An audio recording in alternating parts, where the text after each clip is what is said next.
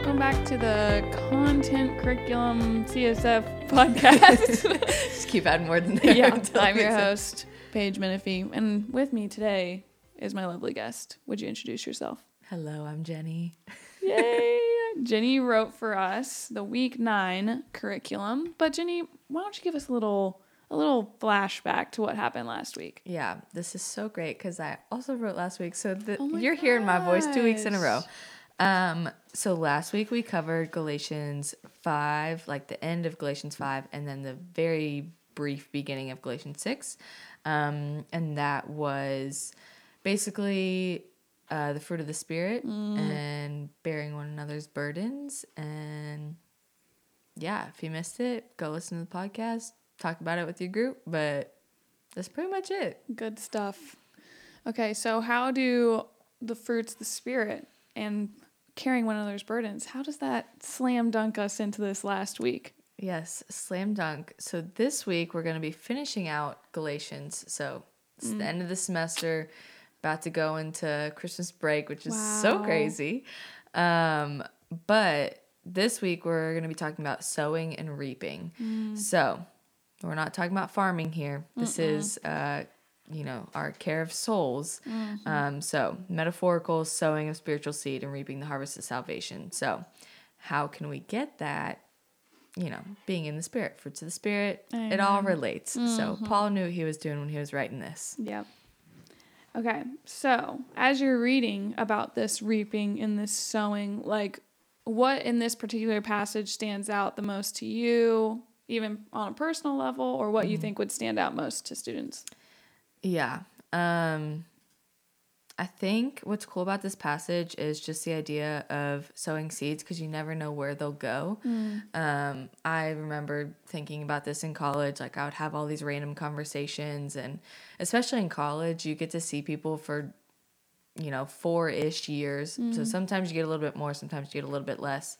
But most of the time you will never know the fruit of what comes from what you have, planted or what you have sowed. So, I don't know. I would just think about that a lot. Like, well, maybe someone has planted something before. Maybe it's my job to water it. But only God can do the growing of it. So it's not up to me, but I am, meant to kind of plant that seed in their life and keep watering it. So it was just kind of a good reminder, like post-college for me, of it doesn't stop in college. Like you get to continually plant seeds the rest of your life. But yeah, it's just cool because you never know what the Lord's going to do with it. But I feel like I'm just saying the same thing over and over. But yeah, we don't have to worry about what happens with it, but it is our job to plant them. And so all these cool conversations you get to have with people, just keep them going. Like when you feel the Spirit leading you to talk about the Lord when it really doesn't make a whole lot of sense, go for it, because the Lord may be doing something there. Yeah. And you just think about all the people that planted seeds in you, maybe throughout your life, or that maybe you don't talk to anymore, but you remember that one conversation from years ago or whatever that's had an impact on you even today. Like those people may never know where you are at today, but they still were pivotal parts in even your own story. Like I always think about that when I read this passage. And I also always think about the other passage that talks about reaping and sowing, like you reap what you sow. And in like almost a different kind of point of view, I feel like we expect to get good things all the time. Yeah. But we want to do very minimal work. But like Jesus very wisely said that you reap what you sow. Yeah. Like if you're not sowing good things, sowing things of the kingdom, then you will not reap an eternal harvest. You will not reap the things of Christ. So even more so with our call to be on mission, if we're not sowing Christ's love on campus or even like sowing discipleship type relationships in our lives, we're not going to see that fruit in our lives. Which I think is so cool how this is kind of a farming metaphor or analogy. I don't really know what the right word is for that.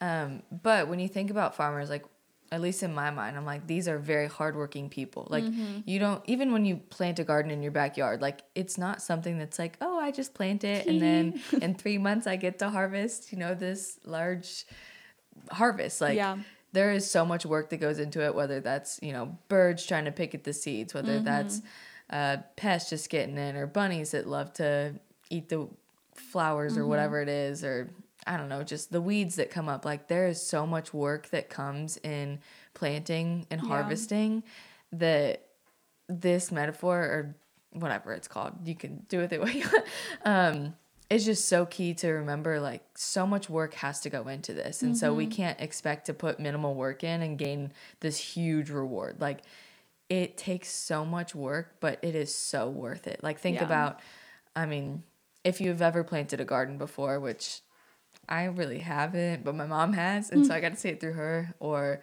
if you know Allie Rankin, she loves doing that. But, when you get to actually harvest, like, oh, I planted this pumpkin, I don't know how long it takes to grow a pumpkin, 3 months ago, or these tomatoes, and then you get to have this beautiful feast afterwards with all these foods. And I mean, there's so many people that I know that have planted, and they're like, I have way too much. Like, I grew way too much. Please take my zucchinis. Please take my tomatoes. Please take all these things. But it took so much work to get there, and that feast is so beautiful at the end when you get to eat all of what you have helped to create. Oh yeah, and to share that with other people. Yeah. Like, that's a whole other sermon inside whole of other itself. sermon. Yeah, I love that. I feel like Jesus talks so much about farming metaphors. I mean, and even with like the whole sheep and shepherd thing, like, they were seen as lowly as we see farmers today, really. And so I think he knew that this imagery would withstand like the test of time. Yeah. And even now, like, I mean, we may not be farmers or shepherds, but there's so much that we can relate to. And like, you just never know the impact of what you've done. Like, I just recently heard a story. One of my friends from high school, who I like kind of discipled her, she texted me a few days ago, and she was like, hey, this reel just popped up on Instagram that had this song on it. And it was a For King and Country song, which, if you ever listen to Caleb growing up, that was really all of Caleb. But she was like, this song popped up, and it reminded me one time when we were on our way to cheer practice, that song was playing in your car because you always played Christian music on the way to practice. And that was the first time I ever really listened to a Christian song. And so she went home and like looked up the lyrics and kind of like memorized what it was saying and like what it talked about. And she's like, that was kind of the first moment that I really really started to think about God. And I was like, I was like, the fact that you've like never told me the story, I haven't heard it until, this out. I mean, this is probably 8, 9, 10 years later that I'm just finding out about this. And I was like, that is so cool. And you didn't even know you were planting that seed. I was like, that wasn't even something I did like intentionally, like, oh, I'm going to play Christian music while I drive all my friends to practice because this is going to lead them to the Lord. Like, I had no idea. That was just what was on my radio because that's normally what I listened to. It was either that or country in high school. Like, it was not always fun. But, yeah, it's just, you never know what the Lord can do with what you even plan to do. Like, that wasn't even planned. But, yeah, just those little seeds. Like, you sprinkle them wherever. It's not your job to decide if it is, like, ripe soil or whatever it's called. Rocky or whatever. Yeah. Like the thorns or the rocky or the fertile soil. Like, you just toss your seeds. And it's encouraging. Like, I think I can even be tempted to hear, like, oh, planting seeds is so hard and, like, it's a lot of work and gardens take so much work to see fruit and you may never know how long it'll take. Like, I can easily hear that and be like, oh, okay, well, then I just won't even try. Right. But it should be an encouragement that, like, for those people that, like, maybe are starting to get hopeless, like, I haven't seen any fruit in my life yet. Like, why hasn't God moved? Like, when is this thing finally going to happen? Like, this is an encouragement to hold on. Like, you have no idea what God could be growing underneath the surface that you don't see yet. And, like, the work is on him. Like, we are called to go, like, live like Christ. Like, Jenny didn't even know that she was planting this seed in this person, but God used that for his glory. And even just like choose to hear this like scripture as encouragement. Yes. And even pointing your guys' groups to, don't let them leave group feeling like, oh, well, I'm just going to have to, I'll never work hard enough to get the fruit of God. Yeah. It's not about how hard we work. Right. I want people to hear that, which I But also want people to hear, like, it is hard work, but it's not on us to be like, we just have to pull ourselves up by the bootstraps and go, like, it's not on us to do. It is the Lord's work, but we just get to partner with him. But it's sometimes hard because it feels hard. It's hard because not because we're doing the work necessarily, but because it's hard to surrender. Mm-hmm. It's hard to admit that you need help. Right. That it's not on you. That's the hard part. Yeah. When you're trying all that you can to bring this person to the Lord, or, you've been studying with this person for forever, talking to this professor, and it's like, I see nothing. It's like, well, it's not on me. Like, the Lord has to move in their heart. They, like, maybe there's still some softening of the heart that needs to happen that I can't see.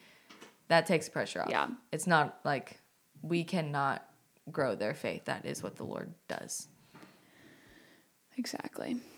So for people in their groups, like, how would you have the leaders even navigate connecting this to campus? Like, the students are the ones actually out there in the classes, meeting with the professors. Like, how do we talk about interacting with campus through reaping and sowing?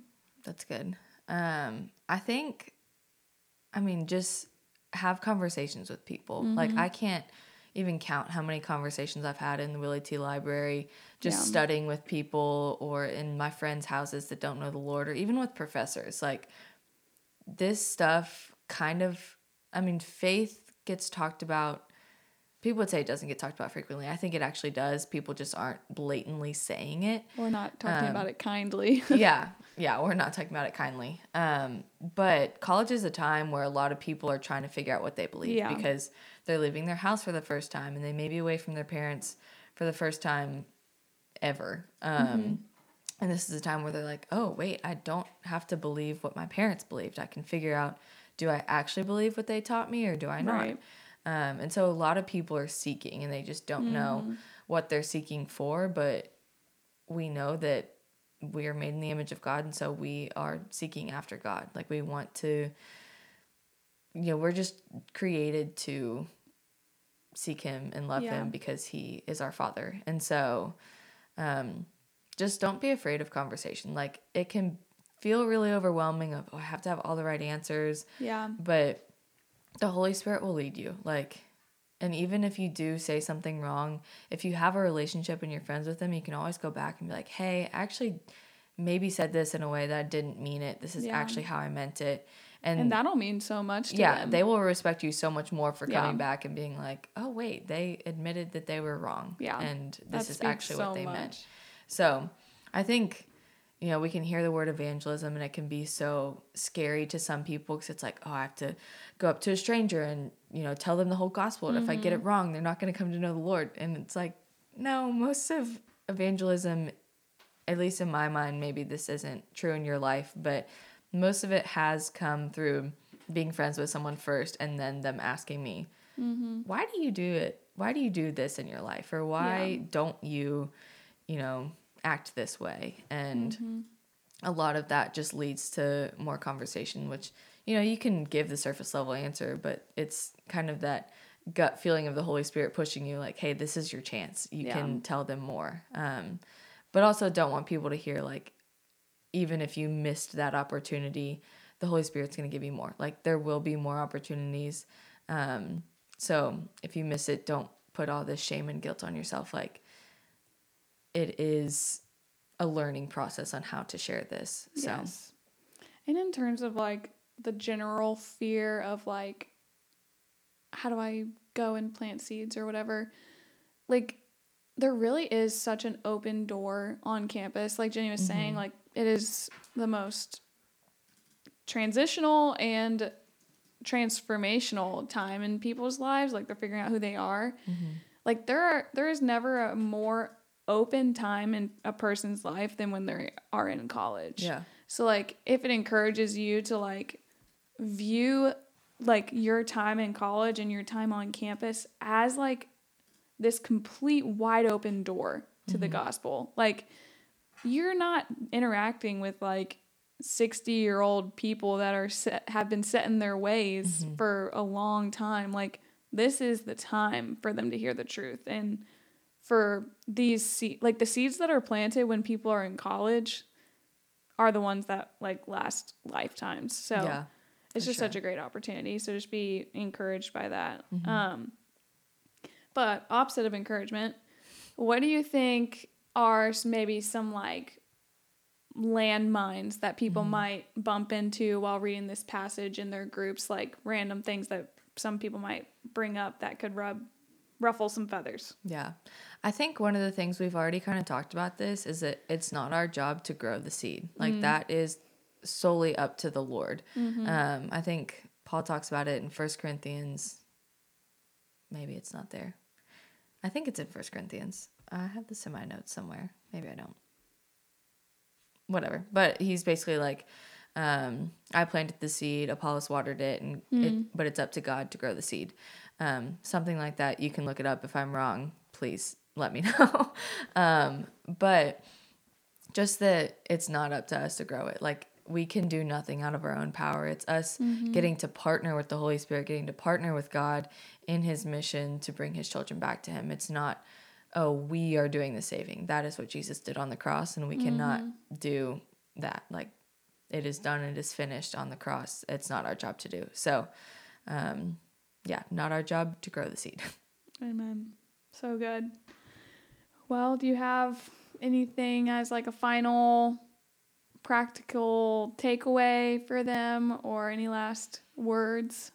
I said this last week, and I'll probably just say it again, is just be bold in your faith. Like, really go out there and have those conversations with people. It might feel uncomfortable. It might feel hard, but it's that part of kind of retraining your ways of doing things, and it will get easier to share your faith the more that you do it. And so just keep, being bold and sharing the good news. Love it. Thanks, Jenny, for being on the podcast. If you guys have any questions, let us know. We're here for you guys, and love ya.